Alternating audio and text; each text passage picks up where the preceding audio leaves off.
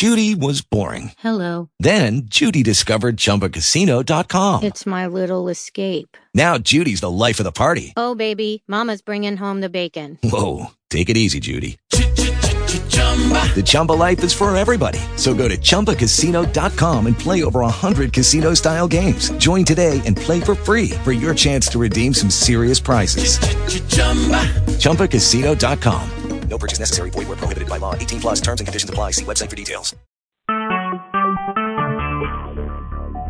Talk shoes. Recorded live.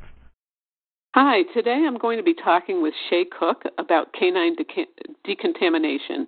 So I'd like to ask Shay, can you tell my listeners something about yourself?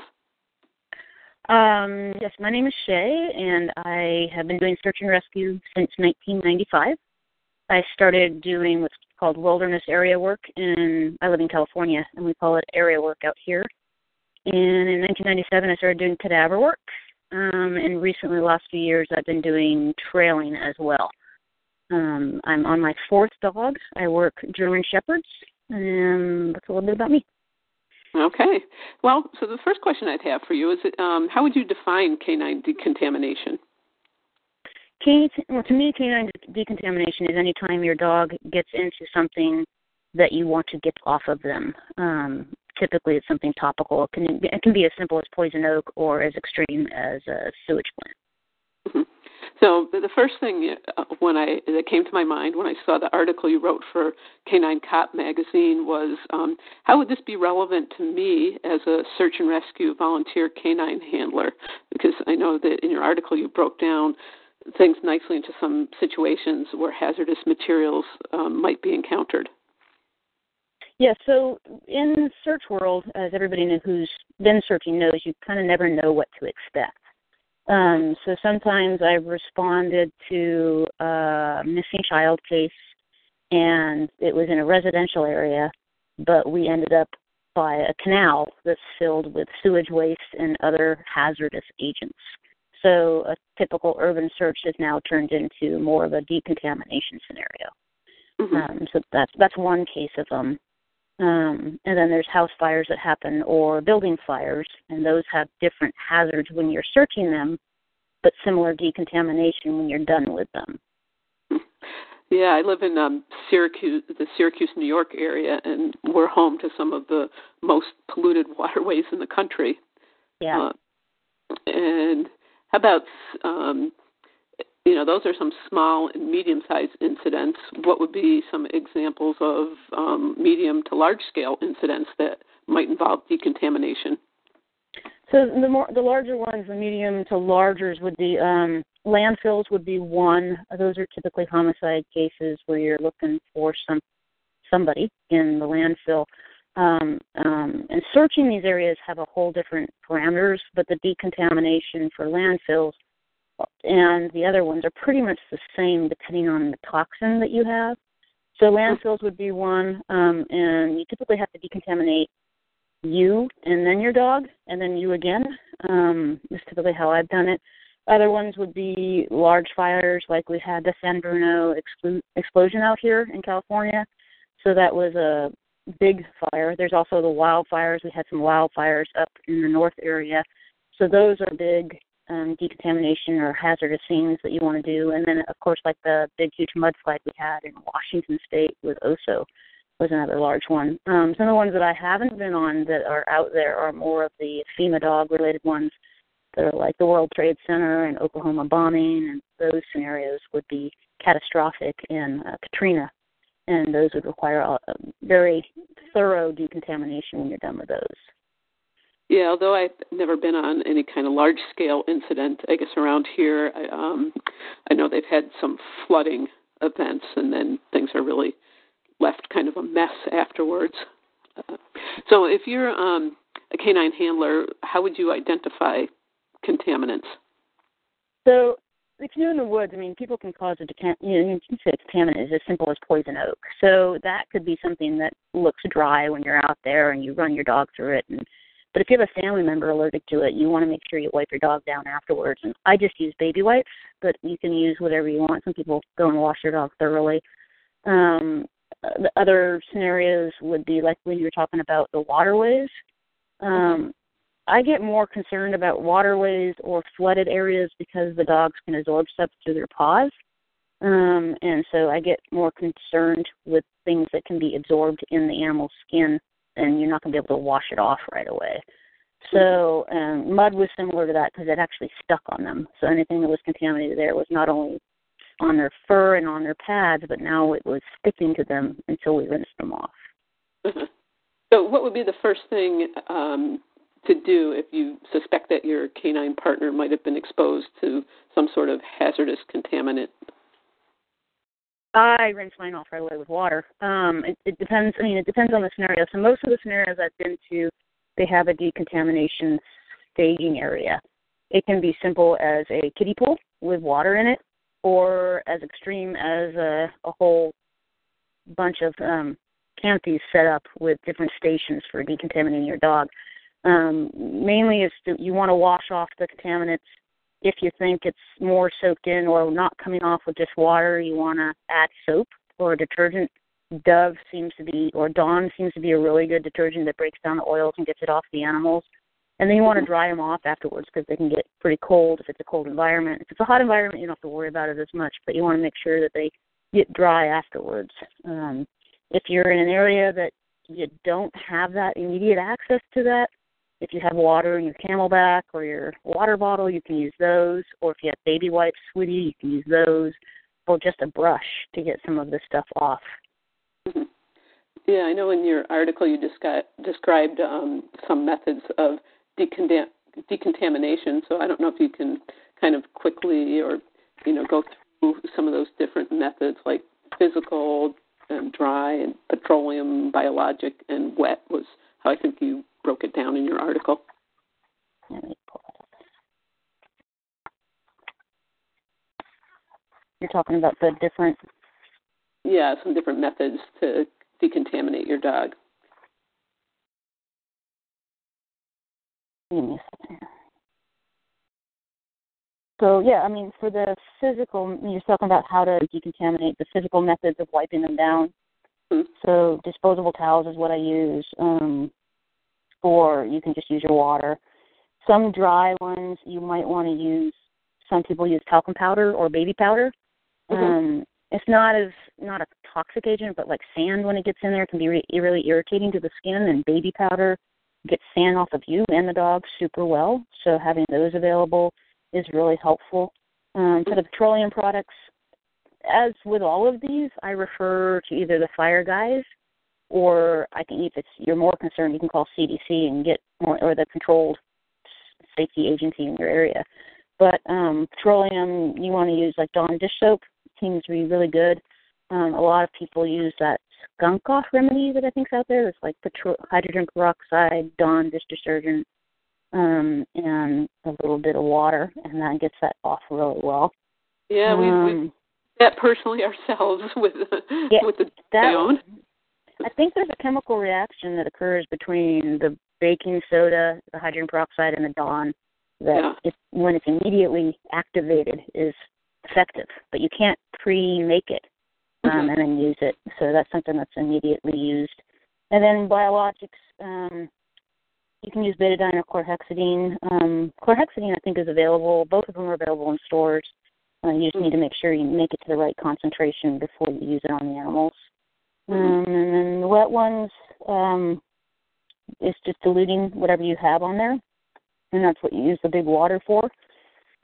Some people will carry bigger jugs or showers in their vans and trucks, their personal vehicles, so that you can rinse off really well. Part of it is just rinsing it off, and part of it is penetrating the fur to make sure you've rinsed it off to the level that you need to. So those are the different methods I've been subjected to and are aware of. Okay. So let's say you arrive at a search, and then if somebody, you or someone else, identifies some potential hazards or hazardous substances. So what are some things you might want to find out before you actually start searching with your dog, or preparations you might want to make?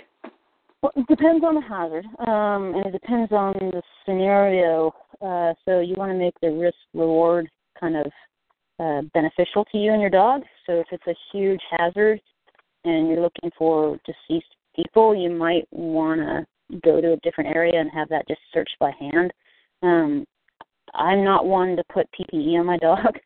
So if, and the booties, I'm concerned, and other people might have different opinions, but the booties, I'm concerned about that absorbing whatever the toxic agent is and then just staying there for the dog to constantly be exposed to.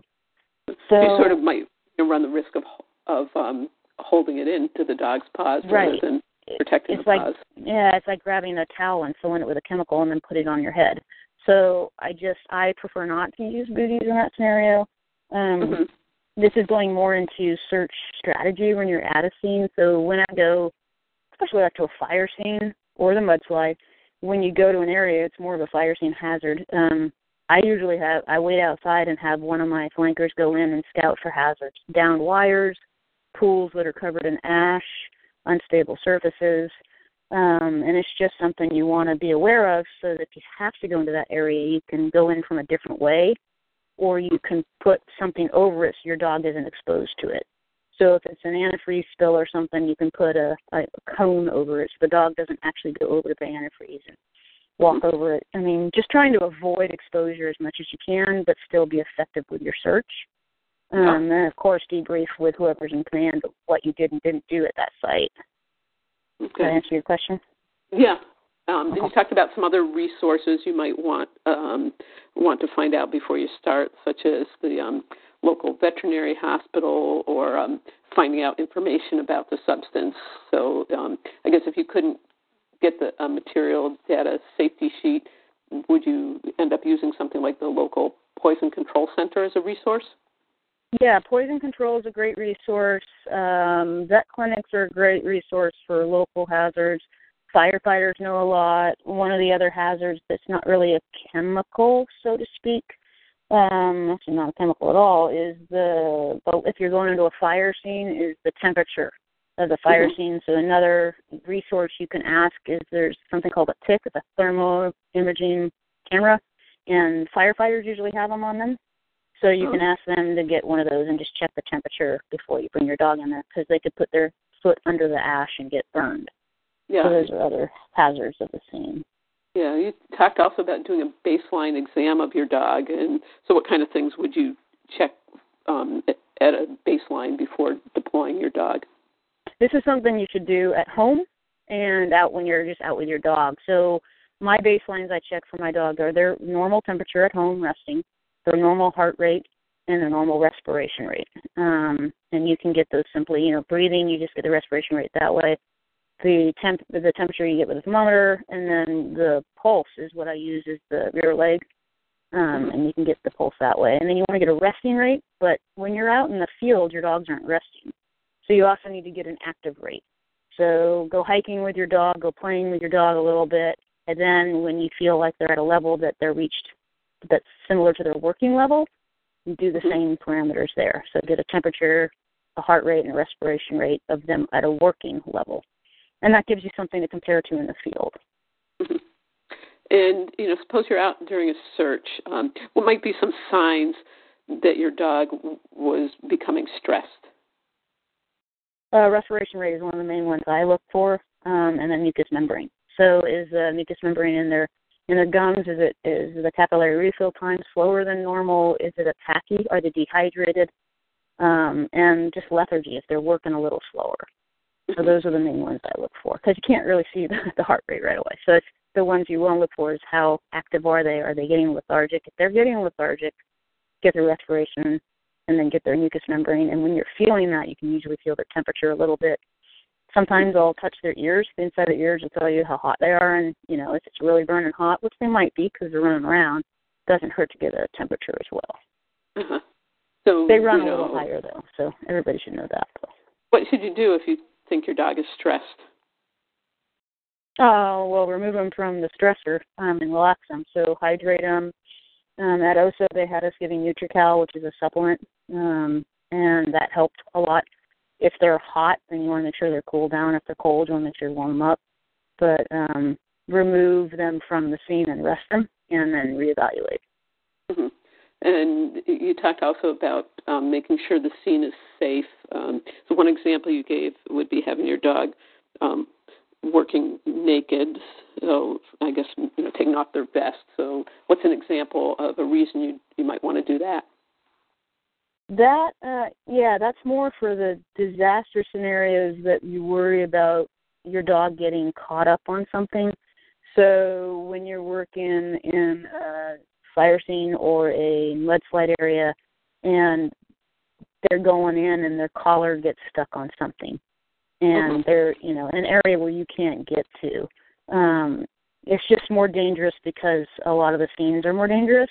So I prefer when it's a balance act. So there's been times where I actually prefer her to have a harness on so that if she's falling, I can pull her out. But there's other times where I want to make sure she doesn't get caught up on anything. So you have to assess the scenario of the scene and go, am I more worried about them getting caught on something? If I am, like if there's rebar hanging out, if there's cement structures, if there's slots they can go into, and they can get stuck there and not be able to get out because their collar's stuck, then take their collar and their harnesses off. If you think it's an area where they might fall into pits or get stuck in the mud and you might need to pull them out, then you might want a harness on them. So I can't say I always work them naked in a disaster scene. It's more case-by-case scenario on what does this area look like and what hazards do I think she might get into that she either needs to be able to get out on her own or might need my help getting out of. Yeah, and you touched on it a little earlier in our talk, is about if you identify a hazard, marking it, because you gave the example of putting a cone over a spill. So what are some other ways that you have used or might recommend for marking hazards? I use people, too. So if there's a field and there's an area that has a pit that the dog might fall into, I'll have a person, one of my flankers, stand over there and make sure that they, are there to guide the dog around it or to help make sure they don't fall into it. Flagging tape, I've used flagging tape a lot of times just for a visual marker of me. If your dog is under good voice control and they start heading that way, you can down them or have them turn. And then I always do, if there is a big hazard in the area, then I will debrief with my team lead so they can make sure if they send another canine resource into there that they're aware of the hazards. And, we all know dogs love to eat a lot of stuff, not necessarily the best things. So do you have any tips for keeping your dog from eating and drinking potentially contaminated materials? That's a really hard one. And that's something you have to work outside of the scenario and giving them a leave it command or drop or not now or whatever. But making sure they don't drink it is pretty critical because you don't know what's in that water. Make sure they're hydrated so they're not looking for the water. And snacks. The food thing, I've never seen a dog not want to try stuff even if they're full. So it's more of a teaching them not to do that when they're working and giving them the leave it command. If they do ingest it, if you think it's poisonous, hydrogen peroxide is a quick, simple one, but some vets will give you apomorphine, which you need to understand how to use it, and it makes them throw up right away. But then the danger of making them throw up is they can get dehydrated, so you want to make sure they can stay hydrated. So I use a leave it command, and it seems to work really well with my dogs. But that's how I do it. Yeah, and I'm wondering, there must be a difference in dog sensitivity to peroxide, because I did once have to give peroxide to my dog, and it worked very well. I was surprised he didn't even throw up his toenails. On the other hand, when my son had to give it to his dog, even 2 doses, and she was still running around looking. Well, surprisingly, they have an expiration date on it, too, so you might check that as well. But, I do think they have different sensitivity to it. They have different sensitivity to toxin. I've had dogs eat some chocolate and be fine, and other dogs eat chocolate and had some issues. So, same with raisins and stuff like that. Going through a vineyard, and my dog picks up some of the raisins that have fallen off, and my dogs have not had an issue with it, but some dogs do. Yeah, I know that I've dropped bits of chocolate or raisins over the years, and my dog has grabbed them and never had a problem. Yeah. Are there any particular items that you keep in a canine decontamination kit? Anything that we haven't already talked about? No, I mean, my canine decontamination kit is pretty much the skunk off, because that's the biggest contaminations I have outside of disaster scenarios are skunks and poison oak. So I keep the skunk off in there. I do have apomorphine from my vet, so I have that. And I also have baby wipes from the poison oak. For the larger, if I know I'm going to a fire scene, I will bring my portable shower. So it's more that so that I can rinse myself off as well, because once you get decontaminated in the field, you still have to walk to your vehicle. And I always like to decontaminate one more time, just one little wash off before we both get in the vehicle. And I always have a towel or two so that you can rinse yourself, dry yourself off a little bit afterwards. But those are the main ones. It's Dawn dish detergent, baking soda, hydrogen peroxide, apomorphine, baby wipes are the main ones I have. Well, thanks. Is there anything that I forgot to ask you that you want to add for my listeners? No, I'm sure there's a lot of other information out there. This is my experience is limited to just the searches I've been on and experiences I've had. So I'm sure there's other people that can share a lot more on the topic, but I'm glad people are discussing it and thinking about it. You're not guaranteed to have a decontamination center when you get there, so if you know you're going somewhere that might have it, just throw a little kit in your truck and be prepared to be safe for your dog and you. And also, the latest thing I've been doing is looking for pet washes near the searches, because sometimes it's just nice to run through a pet wash right after the. I have to admit, there is only, I think, one place around me that does that, and it definitely is worth the money when you've got a filthy dog to be able to wash and go and get everything. Yeah, we're blessed. We have a lot of them out here in California. So if your dog comes out of the field, and my dogs are black, but they come out and they're brown, I usually want to throw them through a pet wash before I bring them home to my kids. All right. Well, thanks. And now I'm going to hit the end recording button. Hello, it is Ryan, and I was on a flight the other day playing one of my favorite social spin slot games on ChumbaCasino.com. I looked over at the person sitting next to me, and you know what they were doing?